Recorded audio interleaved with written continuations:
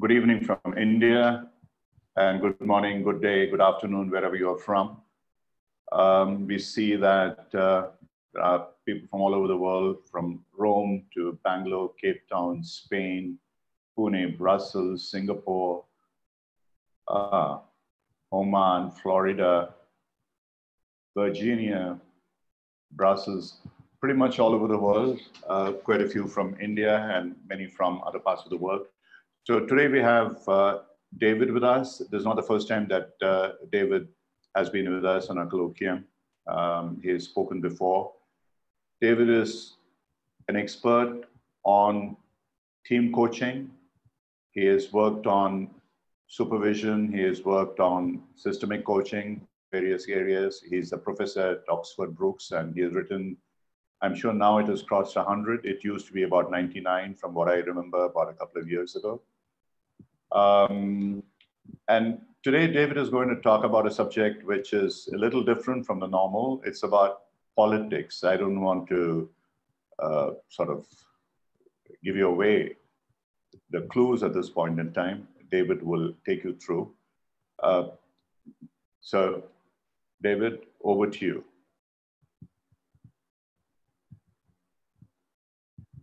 The last few years, I've found that one of the most interesting things to do with a bunch of coaches when we're in a room together is to ask them about who they would least want to coach as a client. And time again, the people that come on high on their list of clients to avoid are people who are politicians. That they would find it most difficult to coach politicians. But then I asked them, but aren't many of the people that you work with organizations very political? And they said, well, yes, but it's not the same thing.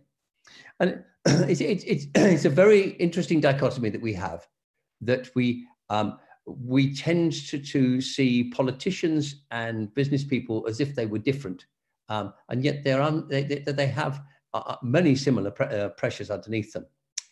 And I think what we're seeing across the world today is a wave of populism that is based upon fear and uncertainty. And I'm going to come back to that in a little while. But what it means is that the idea of the political center is beginning to dissipate. People are going towards the extremes. We see this in the United States with Donald Trump and Bernie Sanders. And not wishing to, on air anyway, take a stance in any way about these. But what seems to have vanished is the moderate middle ground, the rational middle ground, if you like. And this seems to be a factor that people are afraid, confused, and uncertain. And uncertainty, it seems to be the big issue here. When we don't know what's happening, when we have anxiety about the future, we tend to want more positive answers. We gravitate towards leaders who promise us a degree of certainty, but of course it's never there.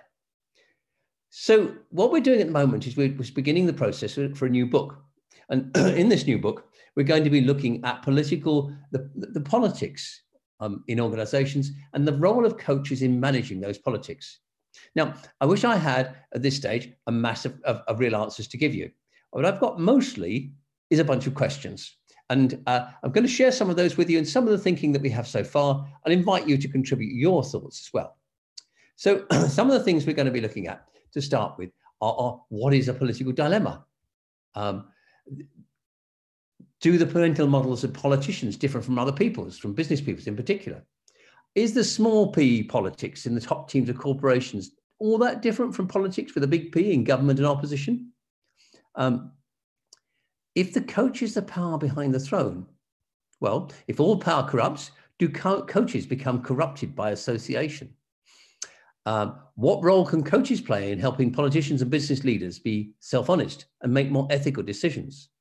One of the things that we have that we can explore later in our question and answer, if you like, is the whole role of the ethical coach mentor that we see appearing in organizations in Europe, with the task with helping people in the organization to work through ethical dilemmas. then what lessons and pitfalls are there for coaches in the concept of expediency? And finally, if we have time, we can talk a little about the challenges for supervisors working with coaches whose clients work in a political environment. But I haven't got slides on that today, but it's something that if you feel it's an important issue to discuss, we can certainly bring in. So this is very much an open conversation. So for some reason, I'm not being able to move the slides. Let's move on, see if that works. There we go. So getting some stakes in the ground. The story of coaching actually belongs in or begins in political leadership. The goddess Athena, the goddess of wisdom, started out. It was the original mentor in the myth, and she worked with Telemachus, the son of Odysseus, and with Odysseus himself, helping them to reflect and learn from their experiences. And this process of coaching, which is about helping you to understand yourself and your inner values and your strengths, your weaknesses, your fears, your aspirations, and helping you to understand the external world, the way that things actually work, the opportunities, the threats, and so forth. And what coaching and mentoring both do is to link those two things together. And so, excuse me, the origins of the kind of dialogue, the learning dialogue that we see in both coaching and mentoring, start with Athene, the goddess of wisdom. Now, this is not the place to get into depth about different definitions of mentoring. Suffice to say that pure mentoring, as it's practiced particularly in Europe and in many other parts of the world, is not mixed up with sponsorship, but in most of the world. But in the States, it has for some decades been entangled with the incompatible behavior of sponsorship. So when I'm saying mentoring now, I'm meaning real mentoring, which we describe as using your wisdom to help somebody else become wiser in turn. Machiavelli, the Prince, when in his book The Prince, it's a book that provides insight into the thinking patterns that that leaders need to operate. Now, we might actually find that some of that quite distasteful now, but what he was doing was trying to reflect, how do you actually become more use political thinking to maintain power, but also to maintain virtue. And then along comes Fenelon, the amazing French cleric who was given the task of educating the Dauphin, the son of King Louis XIV, the Sun King. And basically what Fenelon did, he took this real brat and he sat down with him just as Athena did and had conversations with him about his behavior and the experiences and the values that he was applying, and gradually turned this young man into a human being, a person worthy of becoming a prince. So this is the historical background to which mentoring and coaching both belong. Coaching much more recently, it's only emerged as a word in 1851, but mentoring for a much longer period. But what's happened as we've seen the whole nature of politics is that coaching and mentoring have become mass movements. They become instruments of social manipulation. Now, that's not necessarily a bad thing. So in many countries, for example, coaching and mentoring have been used to support people leaving jail, to help them to go straight, to get their lives back together. And with considerable, in the circumstances, considerable success. We've also seen the coaching, mentoring, and particularly mentoring used to get people to integrate migrants into countries, into society. One of my favorite programs, most admired programs, is for women from African countries who've contracted AIDS and who have professional qualifications in their own country, which aren't recognized in Canada. And having somebody as a coach, come mentor, to help them understand their host country, to integrate, to feel valued, is a really positive thing. We've actually started to see some formal coaching and mentoring of politicians, but typical one-to-one coaching, for example. but also one of my favorite examples is a local authority where the councillors, that's the elected officials of one party, will mentor or coach their counterparts in other parties, and when they join, after each election, when new people join. I think that's a wonderful piece of showing how politics really can work very well. So, two ways we can define politics. One is the power to influence. The other is the art of expediency. And I'd just like to stop at that point and see what do people think about the difference between those two definitions. Ram, have we got any comments coming in?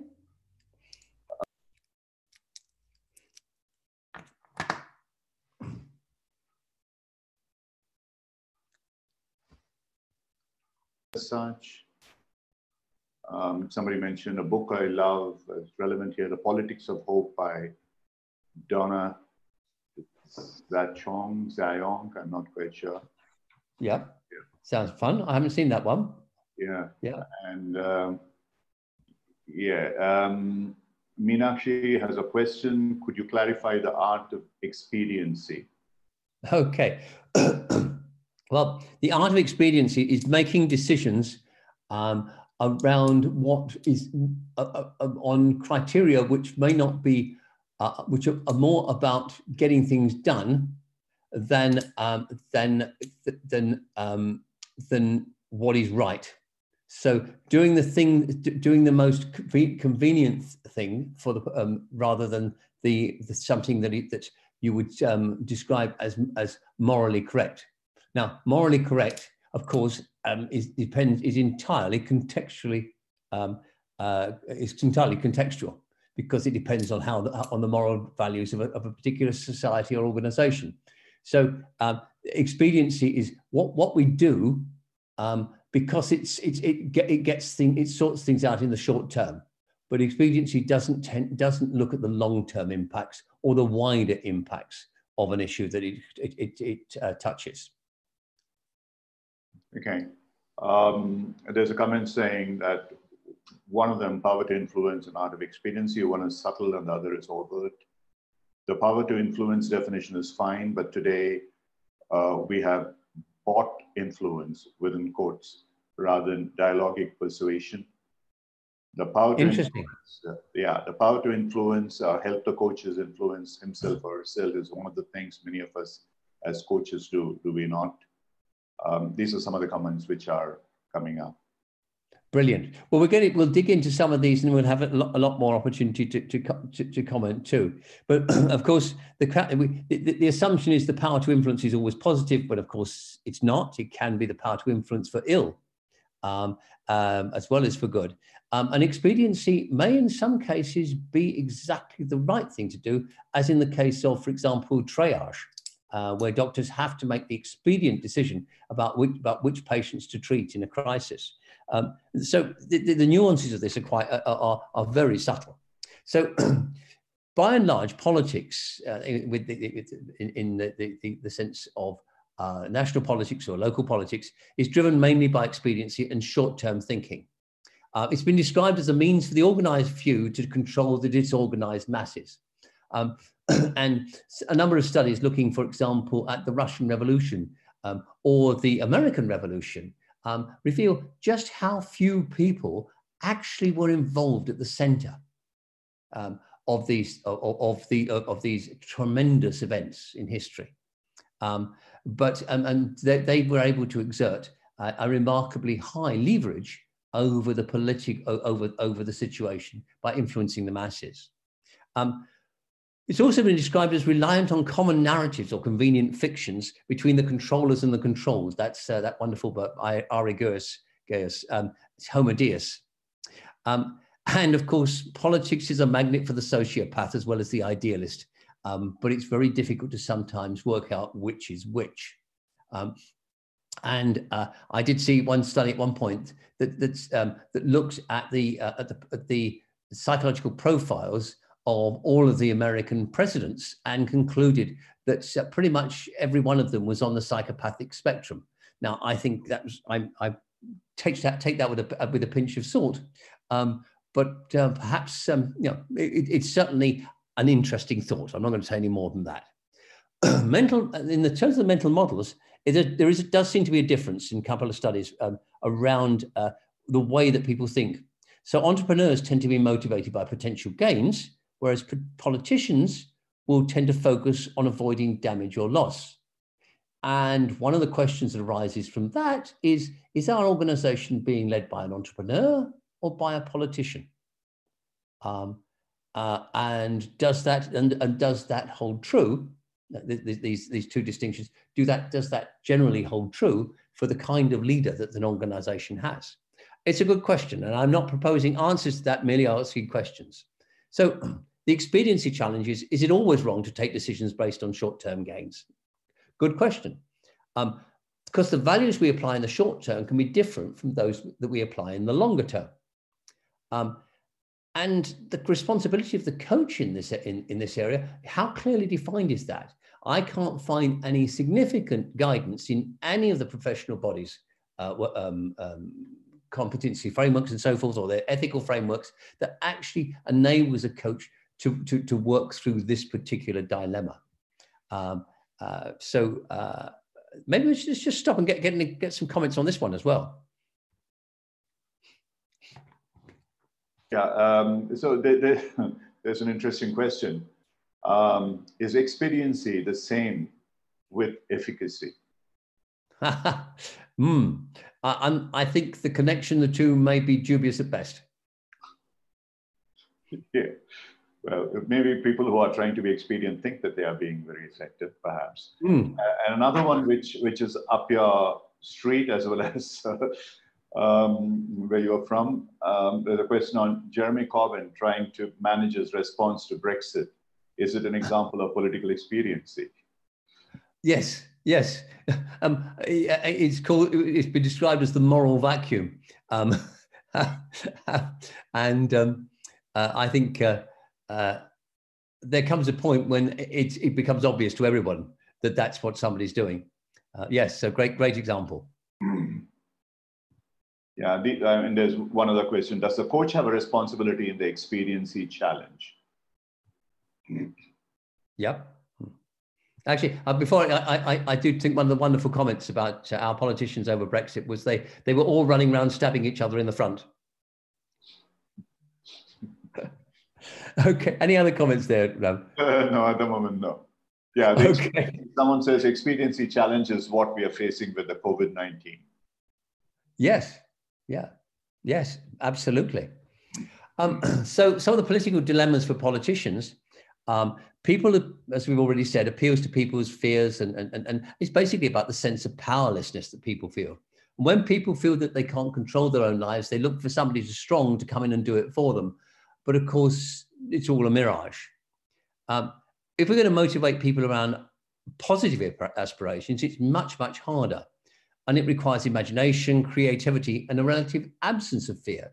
So a big challenge for leaders is about taking the fear away from people, giving them some justifiable certainty and enthusing them with the potential of what they could achieve. So giving them a very different narrative. And in research that I've been doing over the last few years into highest performing teams, that's the kind of mentality that the leaders of those high performing teams manage to generate.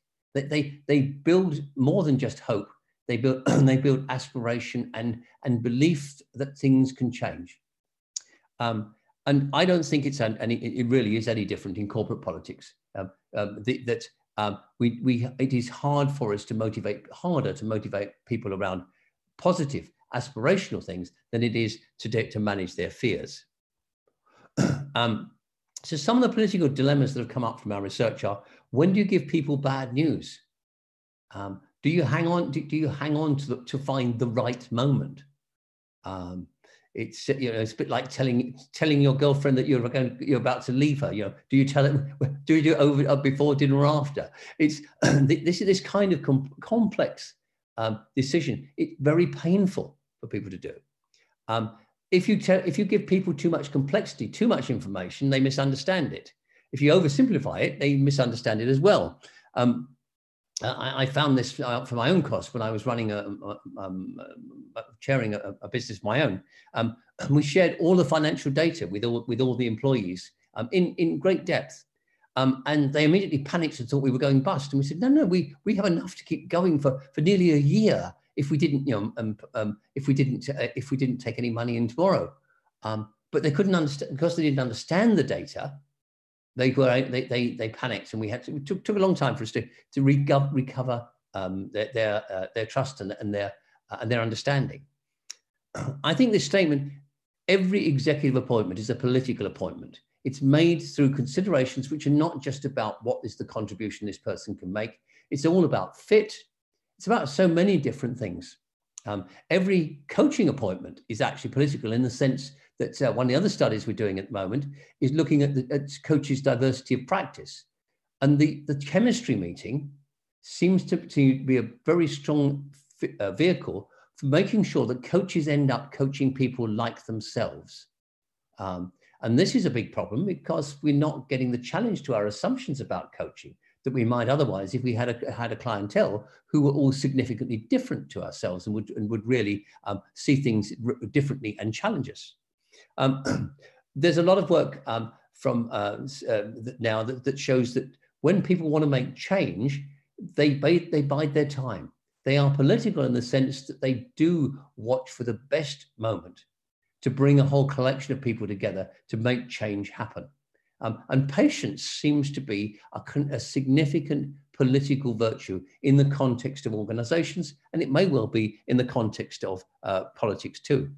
So let's talk about some of the political dilemmas that you've encountered. So let's have some more chat.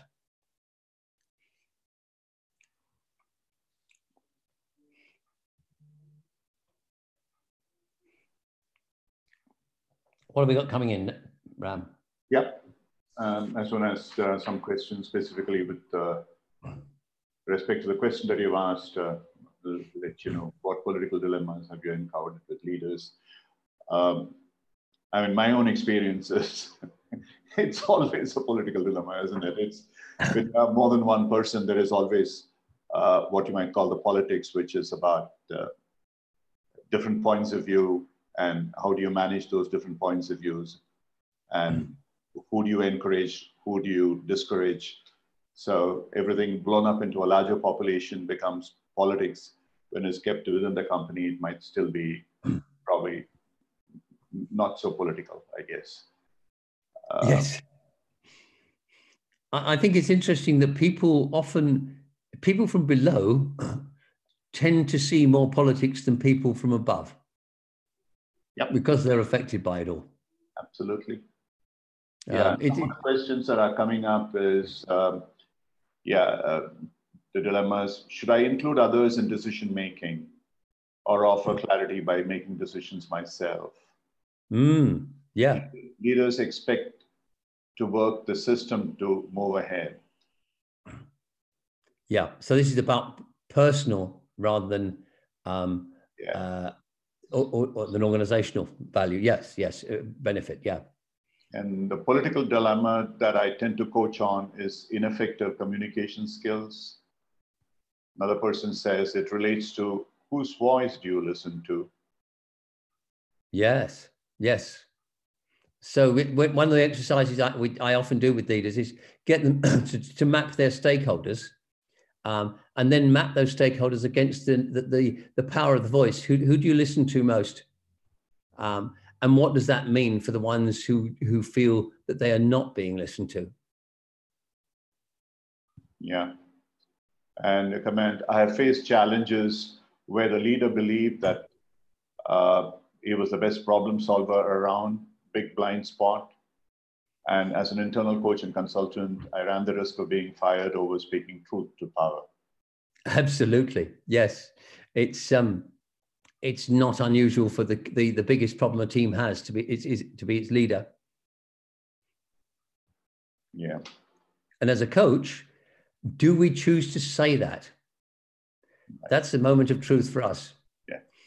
So I mean, we may not be as blunt as that, but sometimes that's what's needed as a coach. I do have an example of this a little while ago, and I'll share it. But please excuse the expletive in the middle. An executive on the chemistry meeting, the guy was clearly avoiding everything.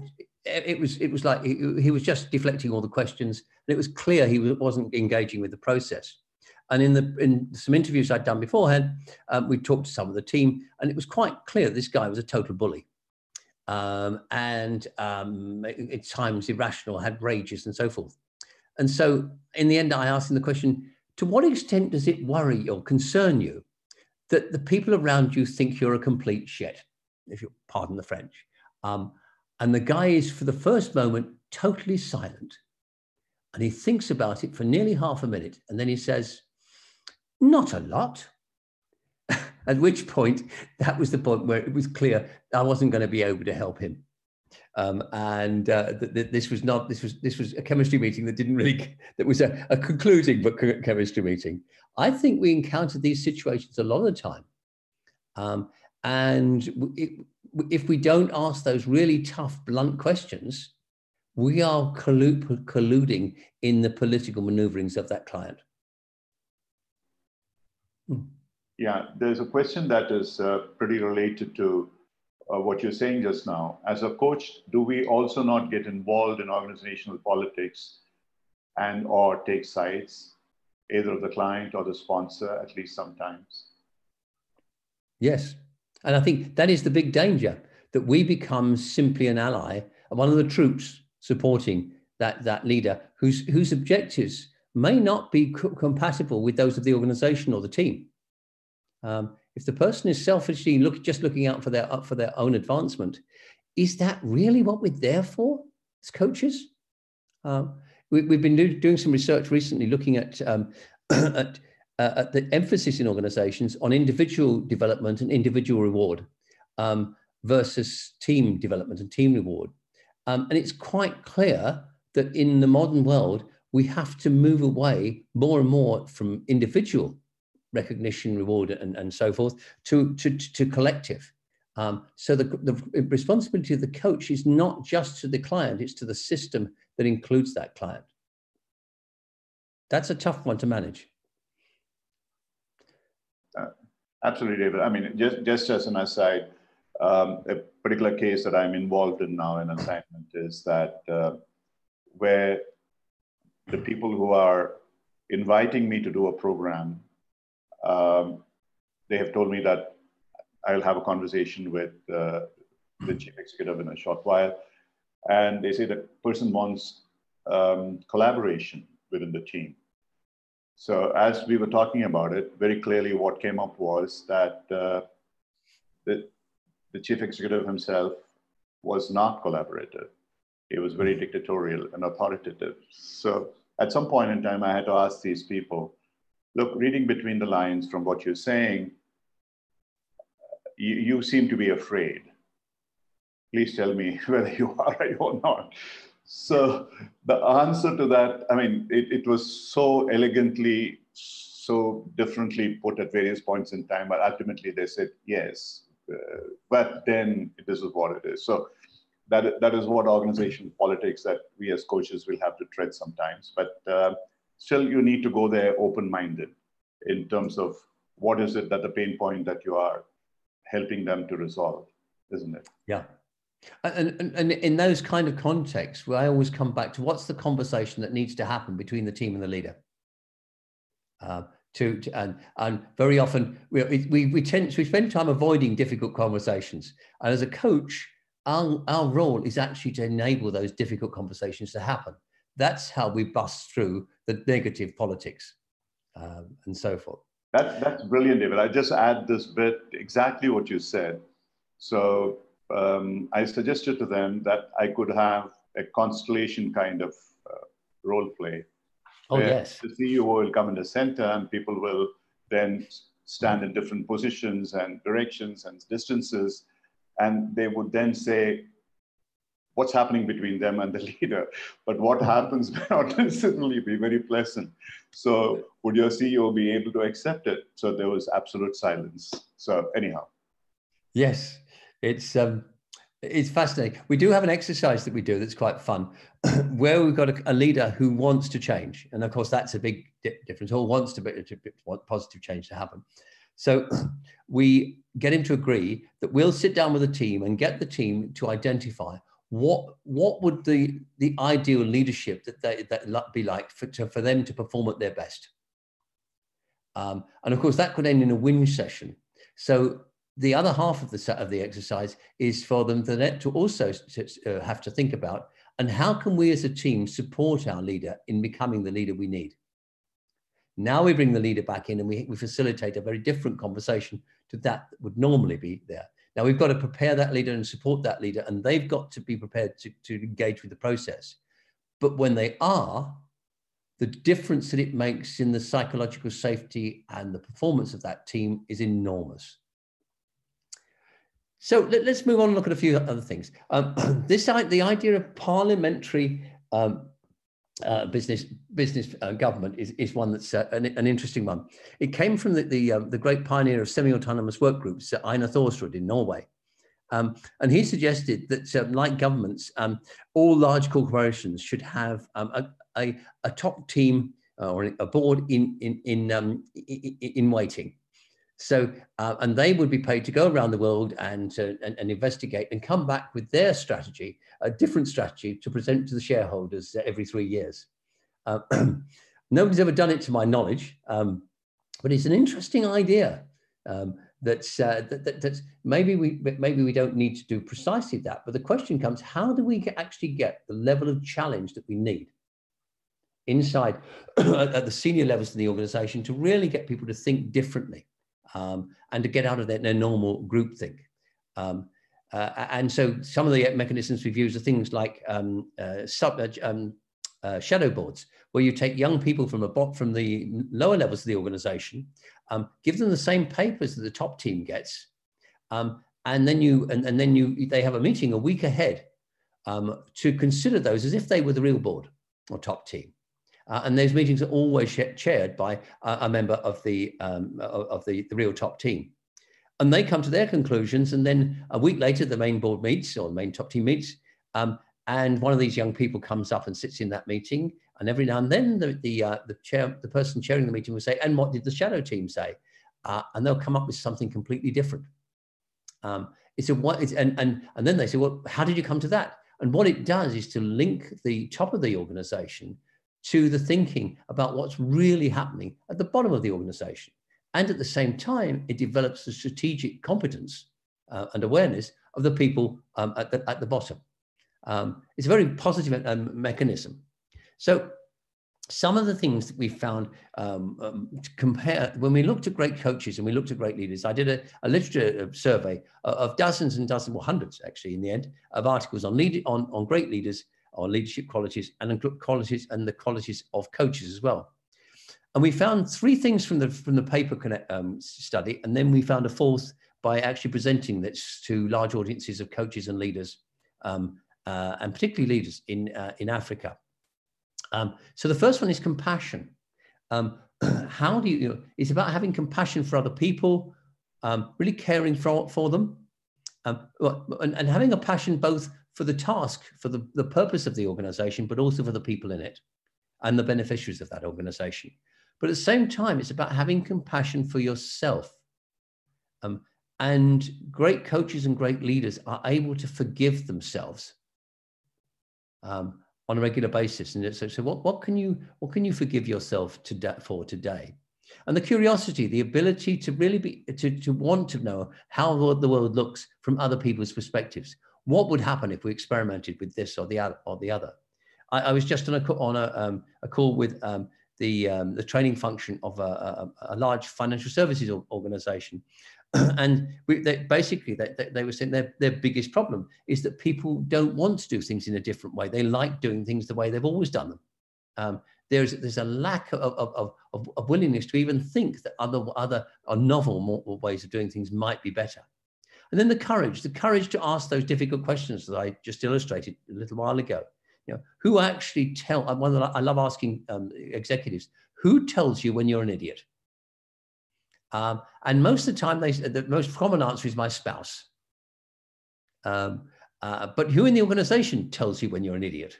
And usually often there's nobody who would actually really challenge what they say. There was a wonderful example in the States some years ago of an organization in the public sector where they had an annual essay, a dissenting essay. So anybody in the organization could write this essay, and it was about taking an aspect of policy or practice or values in the organization and critiquing it. And the essay was marked by not by any of the executives. It was out by some appointed people from outside. And the chief executive and the chairman had to give the prize to the person who won the essay. And it was about making an argument for seeing things differently. I think more and more organizations can do this kind of thing. And we as coaches actually can sit there and we can help the leaders that we're working with see things differently. We can help them deliberately seek out opposing views to their ideas. And connection, this came out from work in Africa. And what people said there, yes, but if you're going to be a great coach or a great leader, you also need connection. And when they would talk about connection, they were talking about the sense of Ubuntu. I am. That quality of connection, I think, has such a lot of value. We see so many of the problems, the unethical behaviors in organization relating to people just not being connected well enough to the societies and the stakeholders they serve. So moving on quickly, what we actually found in a study of the leaders of the highest performing teams in one of the world's top technology companies, they don't feel the need to control. They recognize that trying to manage a large group of people isn't possible. So they support people in managing themselves. They don't want to know about everything that's going on, only what's critical. They protect the team from distractions from outside.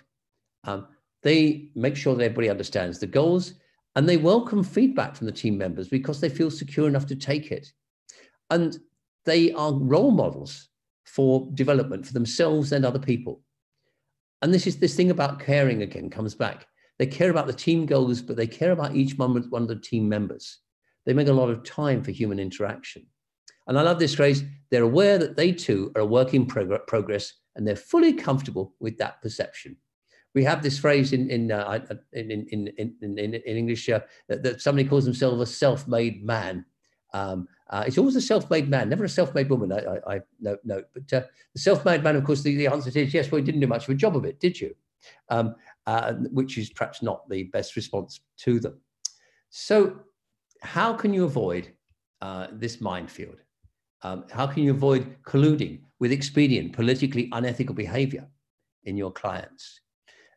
Should you be the seconder in supporting a corporate client in a political battle? It's not so clear. It's so easy to make moral judgments about their rivals in the organization, just to see them through the eyes of the client rather than through other people's eyes. The one exception that I can think of is when the other person in the picture is a sociopath. But who are you to judge whether the other person is genuinely a sociopath, or is this something that's just an interpretation of issues? And how would you feel about coaching a leader whose views you really disagreed with? What about the internal conflicts for you? Very difficult to be clear on these issues. And then if we're pretty much getting towards the end now, but we're about 2/3 away. Do you have any particular views that we want to come in now, just before we go any further? There aren't, too many specific questions as such. I'm just going through that. Okay. Just I can go on and we can have them at the end. Yeah, just a comment that I had, David, maybe at some point in time before the end, you might like to look at. When you talked about this opposition team, as it were, the shadow and so on, in Germany, at least one country I know, where they have usually what is called the supervision board as well as the main board. And sometimes they tend to work in such a way that each provides, the supervision board provides that kind of a shadow.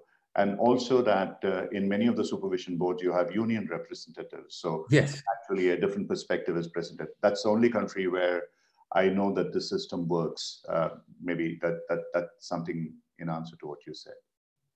Yeah, when they first introduced these supervisory boards with the trade unions in, I was a young journalist at the time, and I went around and visited a load of them. And the biggest issue that we found is that the worker representatives went native very quickly. They got used to all the privileges of being at the top and having a large office and everything else, and they no longer really represented the views of the people below, and this was a big problem. And I think it still is, but there's a lot more we could say. You know, if you put people in a politicized environment, they become political themselves if they're not careful. Absolutely, which is part of the problem. You might like to look at before I move on or later. How does one coach a person whose views we do not agree with? Is there an answer at all? I think you have to be able to separate yourself from firstly, not to be judgmental on that person, but the critical issue becomes, what is the impact supporting that person in what they do? So, for example, one of the conversations we've had a number of times with coaches is, should you work with a tobacco company? On the one hand, you have the value that or many people have the value that this is killing people, and that we should therefore not have anything to do with promoting the tobacco company. On the other hand, we're there to support people, and like a doctor, we can't. It's not appropriate for us to refuse treatment to somebody or somebody. So how do we steer between these very difficult rocks? And the answer for most coaches is, if it's going to be promoting the product, I cannot get involved with it. If it's going to be to help the person grow and become more human, and become a whole human being, then that's appropriate, and that's part of my role as a coach. So it's finding the distinctions. Now, you might say, some people out there listening now will say that's a good distinction. Other people say, no, I don't agree with that. So we have to make a personal choice around these things, and it isn't easy. So I think there's a difference between being political and being politically aware or politically adept. Leaders need political awareness in order to get things done. But what they need to do is at the same time act with integrity. So we talk about thinking politically, acting with integrity. And I think that's quite a useful way of describing it. And then this wonderful quote here, which I actually popped in late because I liked it. Organizational politics are informal, unofficial, and sometimes behind the scenes efforts to sell ideas, influence an organization, increase power, or achieve other targeted objectives. Neither good or bad, the two conditions that determine whether those politics become constructive or destructive depend on whether the targeted objectives are for the company's interest or only for self-interest, and whether the influence efforts used to achieve those objectives have integrity or not. And this aligns very well with research that we did into leadership qualities some years ago, where we found who is talented in an organization. And one of the big distinctions that we were able to make around leadership talent was whether the person was ambitious for a cause or whether the person was ambitious for themselves. And the latter tended out to tended to be less talented in real terms than the former. So some fascinating ways of thinking about it. Some of the things that make that are helpful in corporations in political awareness. There's a whole list here. What can we do with our current resources and in the current climate? What rules do we have to adhere to strictly, and which ones can we work around, and in what circumstances? What are our prevailing attitudes and myths? How do we make decisions, formally and informally? What kinds of experience have the greatest credibility in terms of being listened to, and in helping people, looking at people as being promotable? Which networks within the organization have the most influence and the least? What behaviors attract positive and negative comment?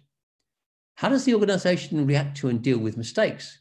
A common one is, do people get jumped on for making mistakes, or is it treated as a learning experience? What are the issues that top management doesn't like to talk about? How do you gain access to decision makers and budget holders? Is that access limited to people who are privileged, or does anybody have access to them? So also, I think it's worth reviewing, how does a leader connect or reconnect with their authentic self? And these are some of the things that coaches can do. Get them to talk about how they describe their personal values, or this is you as a coach, rather. Firstly, starting with your values, your personal values, and how they contribute to your identity as a coach. And then for both the coach and the leader, when do I most live up to my values and my aspired identity? When do I least live up to those values and my aspired identity? And how do I calibrate how authentic I'm being? These are powerful questions for both coaches and leaders. And then if you want to develop authenticity, well, here's some things to do. Get a clearer understanding of yourself. Who are you? What is your evolving life story? Who's the person that you aspire to become? Trying to be yourself. Try to be congruent as possible with each of those elements of yourself that you value. I just ask the question, how did I live up to my values today? And then being honest in the way we manage ourselves. So recognizing when we don't live up to our ideal self. Everybody's got a built-in moral equilibrium, which allows us to sort of control how good we feel about ourselves. And we all like to feel that we're a good person. 80% of prisoners in jail think they're more ethical than average. So we all convince ourselves that we're all being authentic and honest, even when we're not. So reflecting on what causes you to behave more or less like your ideal self. What are the triggers for you? Listening to other people, how they see you and your behavior.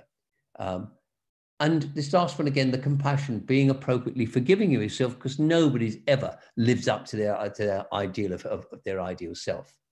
So if we're going to manage politics, here's a couple of slides full of questions that will be useful that we can use as coaches. Who are the key players in the situation? What are their overt and covert motivations? What will make them consider you or your team as a key part of their strategy? What resources and skills do you have that they'll find useful in achieving their objectives? What have you done, or what could you do to make them aware of you or your team as a politically strategic resource? What are the core values that you really need to uphold regardless of pressures from others? How can you establish boundaries around those values without creating enemies? What resources do you have, and what can you do to get advance warning of politically motivated change?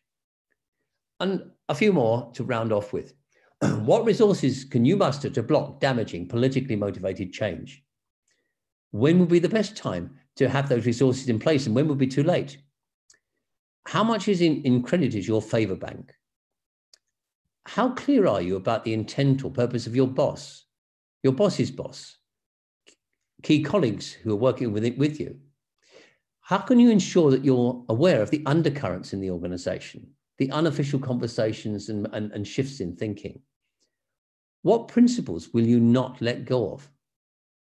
And who are your champions and supporters, and how are you keeping them motivated to support you? These are all political questions, but they are also, I believe, questions which are appropriate for an authentic leader to ask on a regular basis. So over to you. Let's see what you think and feel. Yeah, a couple of questions out here. And also, A general comment when you talked about various things that we need to look at ourselves, being honest with ourselves, and so on. Much of it, you are one of the founders of EMCC, so understanding self is a core competency that EMCC Indeed. defined, which now ICF has introduced as the coaching mindset as a second competency in the new format. And I think it makes a huge difference. And like somebody pointed out, the importance of supervision, the reflective element of supervision. And absolutely. I think also a lot of systemic approach in terms of when we are working with organization, the best way to manage that is to take a much larger systemic view along with incorporation of understanding self and as well as supervision. So one of the questions that you might like to look at is about, can you elaborate on political thinking is one. Another person has asked, there was, please elaborate on being appropriately forgiving of yourself. These are two questions specifically being asked. Okay, well, let's start with the last one, the being appropriately forgiving of yourself. I think we all tend to listen to our internal critic a lot more than we really need to. That inner voice that tells us how useful or how bad we are. And if we listen to it too much, it can stop us facing up, stop us acting, and also it can have the negative effect that we don't believe we can bring about change in ourselves or other people. Because if we can't change ourselves, how can we help other people to change? And one of the things that we do, I like to do with people that I'm coaching, is bring out that negative self, the critical friend, as if they were a critical friend rather than they're just an inner critic. To treat them as a friend, to personify them, so that we give them a name. I call mine Percy.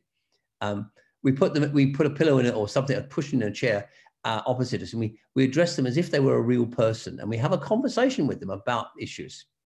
And very often those issues are about, how do I remain authentic, for example. And we listen to what our negative self, a critical self, has got to say, and then at the end we make a point of thanking them. And that thanking them is really important. So thank you very much. I've listened to that, but actually I don't think I'm going to go along with your advice. I'm going to do X or Y. And it's about managing and using our critical friend as a discussion partner, but not as somebody who directs our behavior. And the other question was about political thinking. Yeah. I think, we can't really define political thinking in any way that covers all the situations that we meet. The easiest way that I can come to it is political thinking is recognizing that every decision has in an organization has some elements of political thinking within it. So we are making choices based upon relationships, for example. When we choose one supplier over another, if they've got equal products and equal pricing, we go with the client that we know more, most likely, or that we like most, or who's related to us, or whatever. But there are factors that come into it which are not simply about a clear decision on the facts, whatever the facts are. And we even manage to distort the facts too. So I think having clear ideas about how we make decisions and what values we want to apply, the more that we do that, the less negatively political we're going to be. David, just a question on that. Generally, for most people, if on the one hand, if an organization can be transparent, open, equal, democratic, circular, all that kind of stuff, and people usually associate being political as being in opposition to that. In my experience, that's not necessarily true. An organization can be very open, transparent, democratic, all that, invite feedback, but it's still, in terms of internal behavior, there is always some undercurrents of politics, if it were. Absolutely. I don't think we can't escape politics. I mean, a practical example.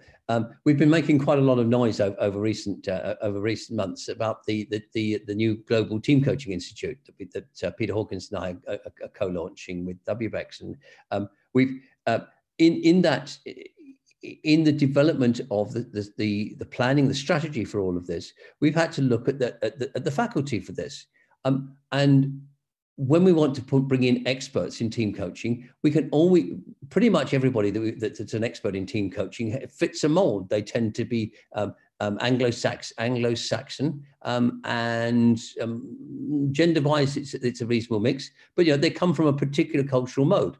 Now, so as a core value within the organization, we have therefore adopted the principle that we will, within a limited period of the organization's life, completely reverse the diversity. We want to make it a totally diverse organization with people from all sorts of cultures, and I think that is a political decision. We're doing it. It's a value that we have adopted, that we see is important, that we all believe in, but we've made a political decision to prioritize the development of non-white faculty, and I think that for me, it feels very, very comfortable with that. But it is a political decision. It's very interesting, David. Now I understand why they reached out to me. I have a different color.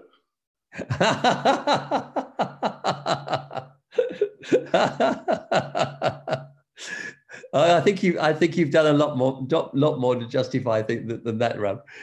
You've put together this wonderful network of people, and made your mark on the profession brilliantly. I have a couple of minutes, David, probably another 3 minutes before we close. I mean, is there like a brief case study or something that would probably illustrate very well, like we are saying? One is, of course, like this WBEX, but even in companies that you've worked with, where politics perhaps was used for a good purpose. That's a good question. Perhaps something a little bit more complicated than that. I think perhaps to illustrate the complexity of a political dilemma. If we go back quite a few years now to the times of apartheid in South Africa, and Barclays Bank being put under a lot of pressure to close down all its branches in the country, and banks don't tend to have a great reputation for making good moral judgments, and Barclays got a lot of flack for not closing its branches down for quite some time, until they were forced to in the end. But in the conversations that I had with leaders of the bank at that time, I was deeply impressed by the moral argument that they were making for staying open, for staying in the country. And what they said was something along these lines. They said, look, we employ so many 20,000 people in the country. I don't know what the figure was. Every one of those people is, on average, is the breadwinner for 20 other people. So we're going to put, if we actually put all those people out of work, we will be pushing 400,000 people into poverty. Well, the figures are not right, but the principle is there. We do not believe that we can, that's doing that is an appropriate, humane and moral action. Now, and this was not just flim flam. This was a real feeling amongst the people, the people in the executive making those decisions at that time. Now, whether or not one agreed with that stance, and clearly lots of people did not, the fact that it had been thought through with that such a difficult decision had been thought through and argued through with consultation with all sorts of people who would have an opinion about it, meant that seems to me to be a great example of positive politics at work in an organization. Now, as I say, we don't necessarily have to agree with the decision an organization makes, but the fact that they have been authentically weighing up competing values and coming down with a decision based upon a moral choice. I think that's what we need to see a lot more of in organizations, but we don't see a lot of it. Thank you. We are pretty much on the mountain. Thank you so much. Yeah, hi, David. I'm back. Can I have a request to people in there? If anybody wants to, we're doing this book. If anybody would like to help us in our research for this, sharing their ethical dilemmas as case studies or whatever, or what they've experienced, or their political dilemmas rather, then please do contact us, and we'd love to be able to incorporate as many people into our research as possible. I will actually post a link to the recording of this session and your slides on our blog later today. So I'll also include the details to contact you on our blog, so everyone can have an access to it.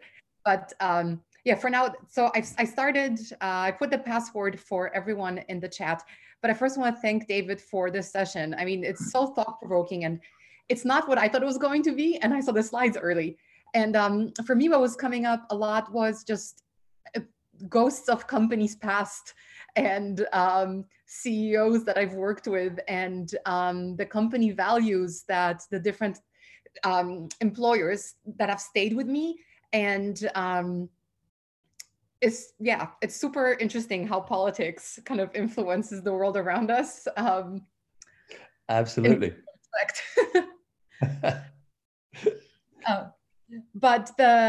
So thank you so much, David. The answer that you need to put in if you want to claim your CCEUs is Wonder Women Wednesdays. And the reason why I picked that as a password, and David, please give me some feedback on this, but as of next Wednesday, we're starting another new program at Cocharia, a virtual one like this. It'll be on YouTube Live, where I will be interviewing wonderful women from around the world. Fantastic. To understand what they're doing, who they are, how they are making an impact in positive, meaningful ways. So there's no CCEUs. I just have a question. Aren't all women wonderful? They are, which is why we're going to have a whole bunch of women from across the world. You're being very political, David. Yeah. No, he's being factual and accurate. You can debate if you want. All women are wonderful. Nice try. But yeah, please, David, if you have any women that you think would be cool to interview, I'll happily introduce you to some. Yes, indeed. Great.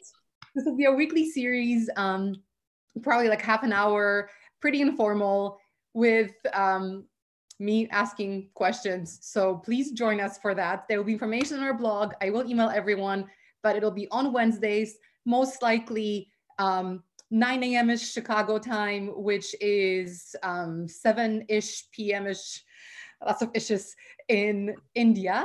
And I really hope to see many of you there so we can celebrate the wonderful women in our networks together.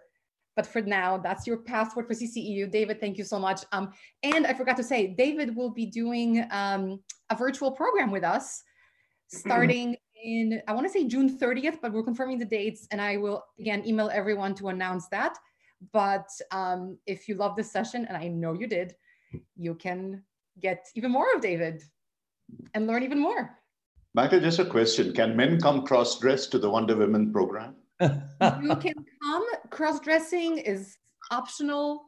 You can come as a man, you can come as a woman, you can come as you are. That's the whole point. Right. Brilliant. Thank you. Thanks, David. Thank you very much indeed for being there. Wonderful. We look forward to seeing you in the webinar soon in the next few months. Thank you. Thanks, Magda. Thanks. Wonderful. Thanks, everyone. Excellent. Bye then. Bye then. Bye. Take care.